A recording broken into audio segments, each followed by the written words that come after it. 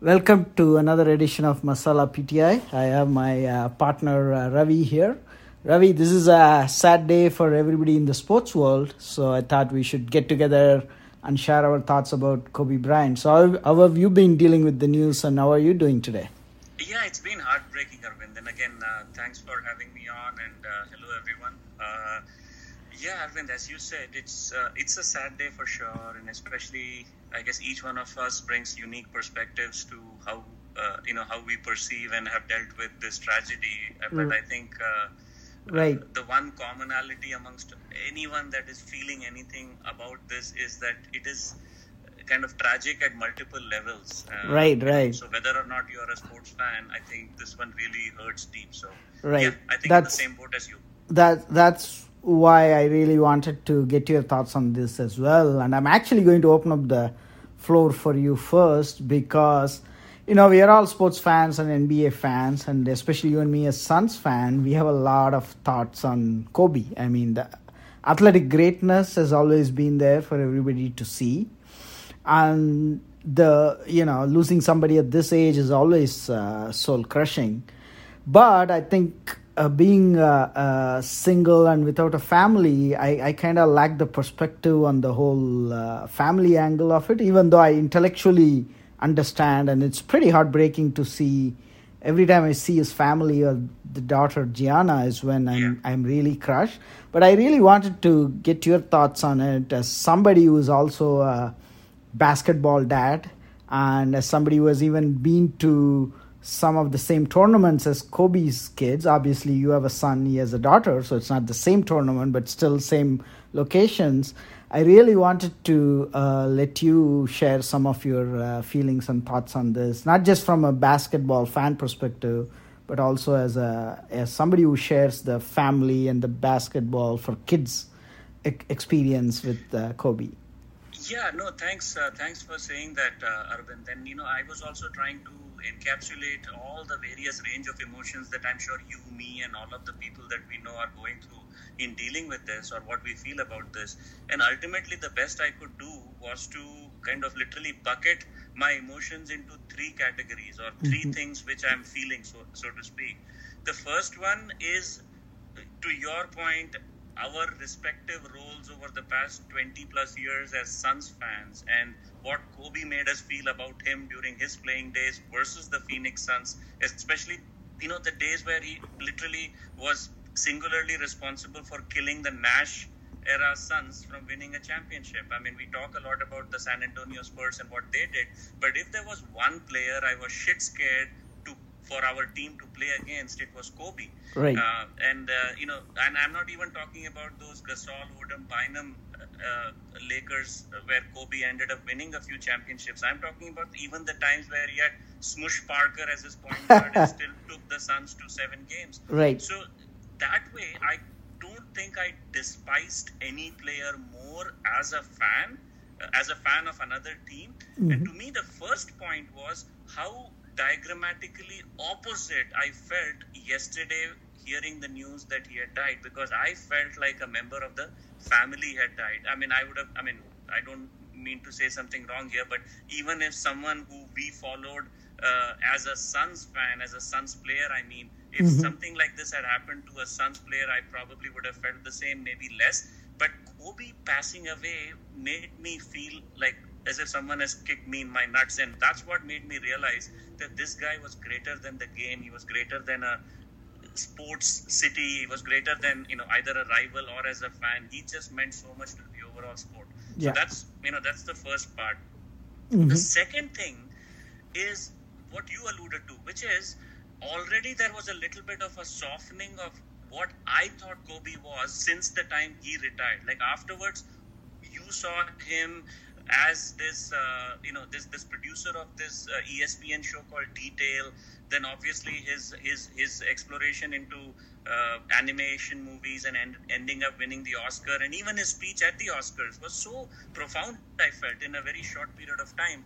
And then obviously the biggest thing was how he completely transitioned to being this model family man, deeply caring for the best for his children, and the way he glowingly spoke about his daughter's love for basketball and all of it. it made you think of him as one of you, right? Like any one of us would feel about talking about someone who's a child or a spouse or any other family member. It almost felt like he no longer felt to any desire to be known as an MVP or as one of the top 5 players of all time. He would much rather be known as a dad. And as I think, as you and I spoke about this offline, you could also see this in a little bit from as a spectator on how he would deal with his daughter's basketball team's games and performances, where he would be hollering at the refs like any other dad or mom would. Was your ultimate soccer parent, or in this case a basketball parent, and that made you feel like all of a sudden this uber almost godlike character was as human as you or me or anyone else. And I think that was the second part. And the last thing was, I mean, this is where I think it really hit worse, is it almost feels like it would have been more palatable if he had a vice or a bad habit, or had done something which would have been a portender or an omen to something bad that was going to happen to him.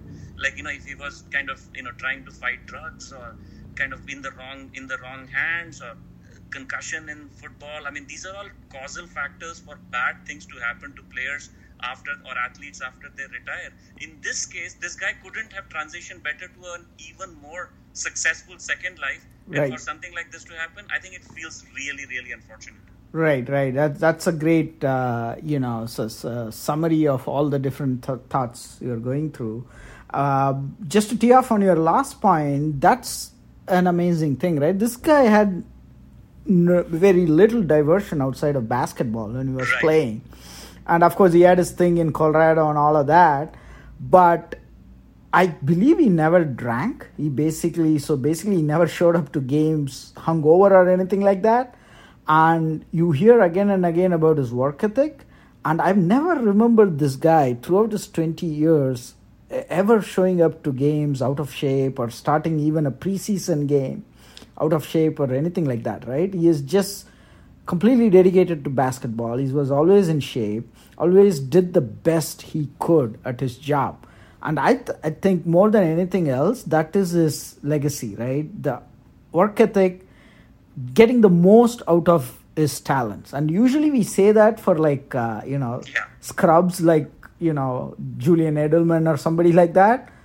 But in his case, he was super talented at a superstar level, but still figured out a way to get the most out of that talent. And that is, I think, a very unique combination, which is one thing, Ravi, I was thinking we may not even be able to say about Michael Jordan, right? Absolutely. I was just about to say that, but please go ahead. You're right? Yeah, I mean, because we know his uber competitiveness and all of that, that Michael Jordan probably had the Mamba mentality more than Mamba mentality, but the work ethic and just getting the most out of what he had, I think Kobe trumps even MJ.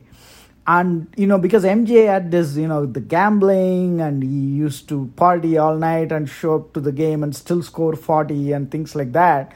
None of that applied to Kobe. Kobe was a basketball junkie 24/7. And like you said, that's part of a huge legacy of him, right? And this is something, a quick blurb I wrote on the Elite Sports Media, as all our writers kind of got together and share our thoughts on him. The two things that popped, and we had to do this within hours of the news coming in, right? Just like you, I had to deal with the multiple, emotions that I was going through. But the two top things that popped was his work ethic and just his persistence and perseverance. And the second thing, Ravi, I thought was very interesting was he was truly the first global superstar of the NBA. Correct. Right? Correct. Jordan kind of got us there. Jordan kickstarted the whole thing. But I think by the time the internet and all of that took off, Jordan was retired. He was this mythical figure, right? The first true NBA superstar whose career actually played out on a global stage was Kobe. And that's why you see such a global love for him, whether it's Neymar throwing the 2-4 or this Kyrgios, I'm saying his name right, the Australian Open guy, showing up with the 8 jersey. I think that is a huge part of his legacy. Is he is he won't be the last. I mean, you could argue probably somebody like LeBron is even bigger than him right now in China. I don't know about that, but he was the first global NBA superstar whose career was played out in a global stage, and he took NBA to places probably NBA has never been before.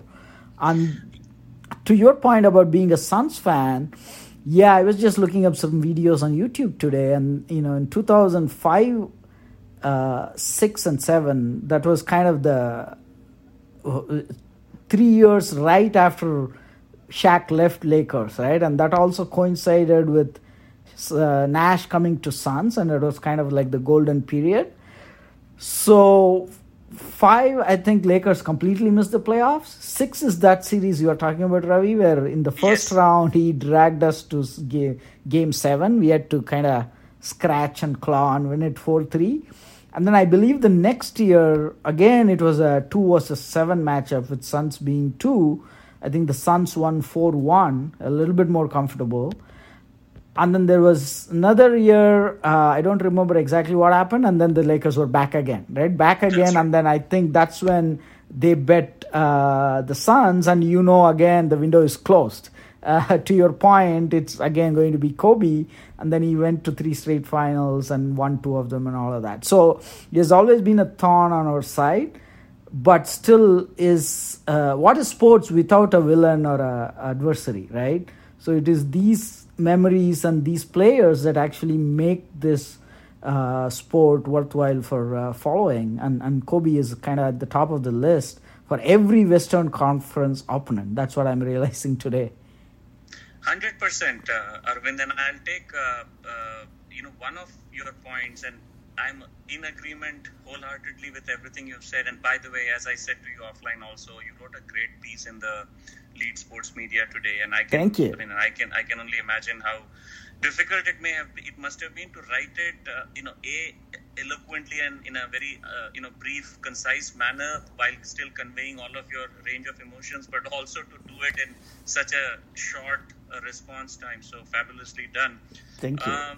But to what you said, to me, I feel genuinely that there'll never be another one like Kobe in terms of being a true global superstar. And the reason I say that is, yes, LeBron probably inching towards popularity of the same caliber as Kobe from a basketball standpoint, and there could be another one. Who knows? Doncic might become that in 5 years' time. But to me, what sets Kobe apart is the effort this guy took, either before he came to play basketball in the NBA or during, or whatever it takes, to actually blend himself to being a global citizen. The fact that he used to respond to Italian journalists in Italian, spoke French with French reporters at the Olympics press conferences. I mean, that sets him apart from literally any other American athlete, and it also completely dispels the traditional and, quite honestly, truthful American perception of American athletes being these super divas who don't care about non-English or non-US based entities.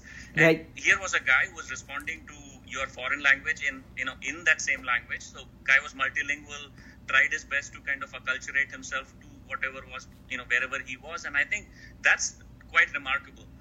Yeah, the second thing along the same line is, if you even want evidence post the event, right, post yesterday's thing, and 2 specific examples that came to my mind and blew my mind away actually were, the Indian Carnatic classical singer Sanjay Subramaniam has written a piece on Kobe's passing away, and I thought that was, it was quite pleasantly eye-opening to me that we are talking about a very specific art form in Carnatic, in Indian classical music, and you have this person who's a major aficionado of NBA basketball, but more importantly Kobe Bryant. So that was, that just shows to you the extent to which this guy had reached. And the other example is also from our Indian, subcontinent, where there is an ace photographer called Atul Kasbekar, who, again, we are talking about people who are not mainstream, like we're not talking about a Shah Rukh Khan or an Amitabh Bachchan, right? Who may or may not, just for lip service, they say, oh, sorry to see Kobe die. We are talking about people who you and I know, but I bet like 80% of India doesn't know them either. they are talking about Kobe as if someone in their family has passed away. And to me, that marks someone who's a true global superstar. Right, that shows the breadth and depth of his connections. Indeed. Yeah, the last 2 days on just watching TV, it's been amazing. I think one of my friends made this point, Ravi, and it's absolutely true.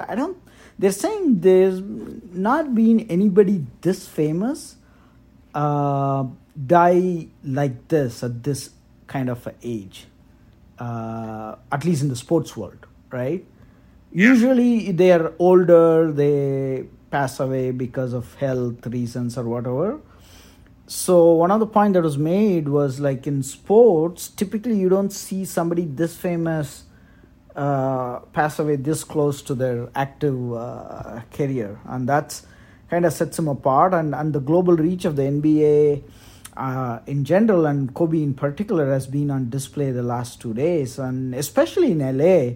It's been years since I visited LA, but the spontaneous memorials that are happening outside Staples Center is just amazing. Nobody organized anything, nobody set anything up, just thousands of people are showing up and they're just hanging out there even past midnight yesterday, which was just special. You don't see that every day. Yeah, and that's also which also kind of in a lot of these things unfortunately become evident to people who are kind of not, say, Laker fans or people from LA only after something like this happens. But it kind of really got me thinking that whether or not people in LA, as a Los Angeles native, whether you live there anymore or not, whether or not you're a Laker fan was immaterial. You had to be a Kobe fan, right? And actually there are a couple of folks who both of us know who play in this fantasy league of ours, the other fantasy league that you and I play together in. These are guys who are based in the Bay Area and they've been here for the last 20 years, but they're Lakers fans. But you could kind of talk them out of being Lakers fans, but they are hardcore Kobe fans. So these are guys who during the whole Kobe Shaq feud totally were on Kobe's side. And you realize the value of this man when you talk to people like them. Yes, yes. I was talking to one of them and I couldn't talk to him because he was in tears. And so if you multiply that 15 times or 1,000 times is what you get to see in regards to what's happening outside Staples, over the past 2 days. Exactly. People are feeling genuinely as if something, they've lost someone close to them. Right, and that's 20 years of association as well, right? And the other thing I noticed was even in the same TLSM article, Ravi, we are about the kind of the age group of Kobe himself, even a little older. There's a lot of younger guys who write for TLSM, the Elite Sports Media, and you might have seen this on Twitter too. It was fascinating to me how many people have the exact same reaction that in their life, sometimes you pick up a piece of paper, crumple it and throw it in the garbage, but you shoot it like a basketball. Yes. And there are so many people who say that they always said Kobe once the ball went into the trash. Yes. Well, not the ball, the paper. And I was thinking that kind of encapsulates the kind of connection the country and the world as a whole has had with this basketball star, right? To them, he signifies the act of making a basket or basketball itself. Now, for me and you, it's probably a little bit more Jordan, right? I also throw stuff into the garbage, and I usually don't say Kobe, but maybe in our era, Jordan was kind of mentioned in those situations. But there are so many people in 20s say the exact same story, that any basketball reference, even if they're throwing stuff into the trash, it always ended with a Kobe reference. And that in a nutshell, I think defines what he meant to the 2000s and the 2010s generation. So essentially him and to some extent LeBron's generation were influenced by Jordan, right? This is the other point I wanted to make is he was kind of shall I say controversial figure in some ways because of the overshooting or the Colorado incident or whatever like that. He among the media and the fans, he was a little bit controversial, right? But one Yeah. place where he is beloved is among the younger generation NBA players. And that tells That's you right. something. The younger guys just love him. And I think that's because for up to the LeBron generation, they'd watched MJ, and MJ was that figure, right? Since probably starting with the whole Westbrook, Durant, Curry, Clay generation on down, all the way up to Zion now and Ja Morant now, these guys have all grown up watching Kobe, and they all That's like right. just love it. And this is the other point too, is to be such an inspirational figure for even top-notch young athletes, you need a bunch of things going for you, right? The superstardom, the success obviously matters, but you also need to have a kind of game and a body type that they can relate to. And this is where I think MJ and Kobe are way ahead of somebody like, let's say, Shaq or even LeBron for that matter, right? A 12-year-old kid cannot look at LeBron and say, haha, I can do that, Great point. right? Whereas Yeah. these kids get truly inspired by the crossover dribble and dribbling between the legs, and they look fit. Jordan and Kobe don't look like they're 300-pound monsters. They look like slim, athletic guys. Kids look at them and go, I can do that. I can learn to do that. And that has totally been played out in the NBA with the younger generation. All of these guys just look up to Kobe. And that's fascinating that even among the superstars, there's another level up there. And that's where MJ and then Kobe belongs. Basically, Kobe is the closest to MJ. Without a doubt. Right. And I totally I'm in alignment with you, especially to your point. The point that I found most fascinating in what you said is the fact that his body type lent itself to being a closer role model for pretty much 90% of the youth in America who loves basketball versus physical freaks like a LeBron Right. or a Shaq or even a Magic Johnson before him. Right. And that's where you're right. MJ and Kobe were similar. And to me, what even there has set Kobe apart is MJ has almost become this godlike figure, right? Because none of the current generation of players actually watched him Exactly. live. Exactly. Kobe was part of their ingredient or syllabus to fall in love with the game of basketball. They Absolutely. were 4 5 years old when they were watching him play. Right. And on top of it, the one thing that let's be honest, he was a little fortunate that that whole Colorado incident happened early on in his career. So he did so much after that much of it with the passage of time, things kind of get removed from memory. And I think that was another thing, because aside from that and the fact that yes, there were this whole Shaq and Kobe issues and all of it, or him kind of playing hero ball once in a while, what really became visible and often kind of talked about with him was his work ethic, going back to your earlier point.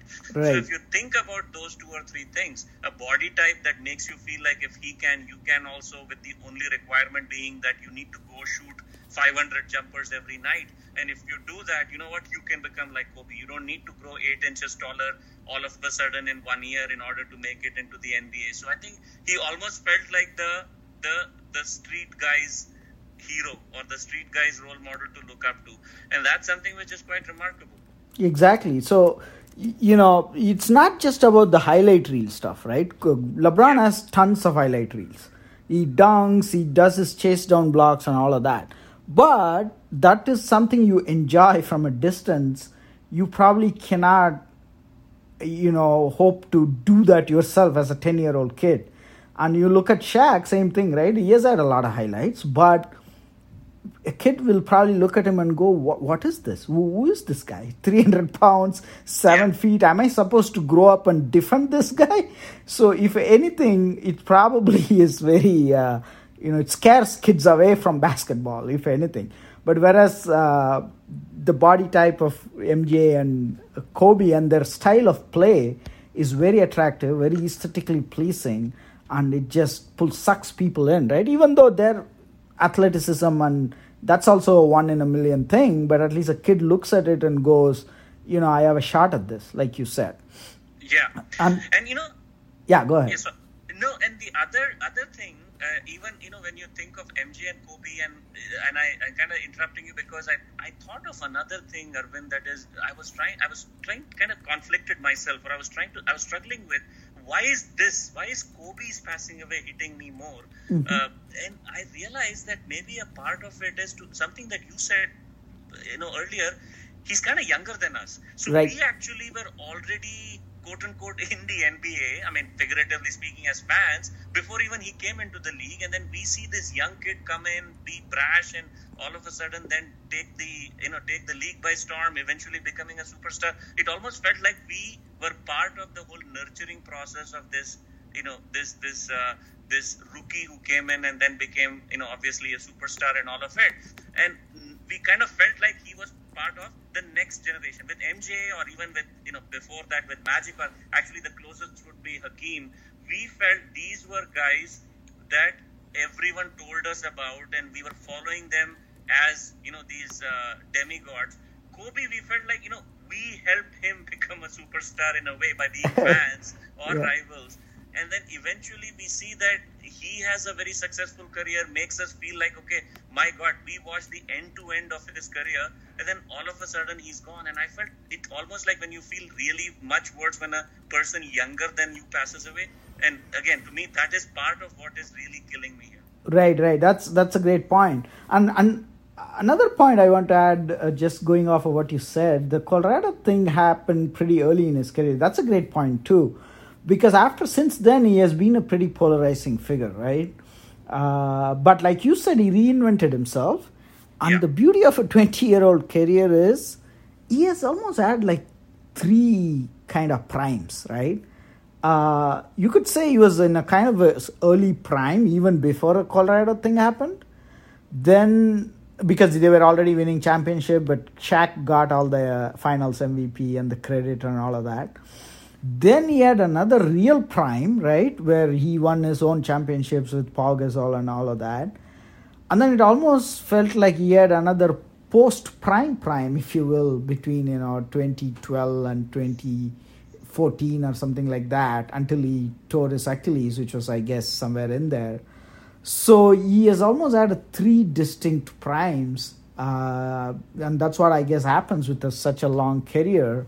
And like you said, once he won that second set of championships, I think all was forgotten, at least in LA, about his previous mistakes. And anytime somebody gets to compare to Jordan, Ravi, I feel like they kind of get some level of hate, because Jordan Yes. is just so beloved, especially for our generation and older than us, right? And people who are older than us. For that generation, I think comparing anybody to Jordan is the worst thing you could do, right? So he was polarizing that way anyways. But then the Colorado thing made him even more polarizing, and generally, shot selection and taking too many shots and things like that rubbed some people the wrong way. But overall, his game was the closest, at least I have seen, to Jordan. And I don't think we will see a whole lot of others coming up, playing as close to Jordan as we have seen, especially with the game changing these days to being more perimeter oriented and things like that. No, you're so right there, and and I was, in fact, thanks for mentioning that, because I would have been remiss to forget to say this, that through the whole process of us hating on Kobe for kind of destroying the Suns so many times, the one thing I almost always used to sympathize with him about is the fact that he kind of entered the league almost in parallel with Jordan's second innings, second stint in the NBA, Yeah. rather than coming into the league a year, 2 years, 5 years after Jordan retired. And the reason I say that is that very quickly it became apparent that it was going to be either Kobe or Vince Carter, or for some time they were talking about Iverson as being the next Jordan.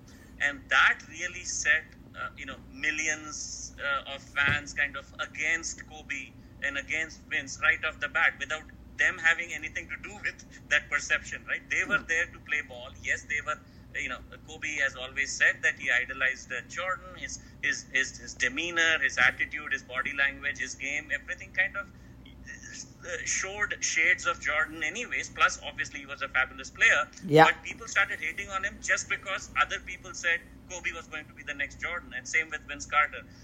And whatever, Iverson and McGrady and all of them. And so to me, and obviously none of this was helped by the fact that Jordan himself kind of was also in the league at the time, and he was on a mission to make sure no one is the next Jordan.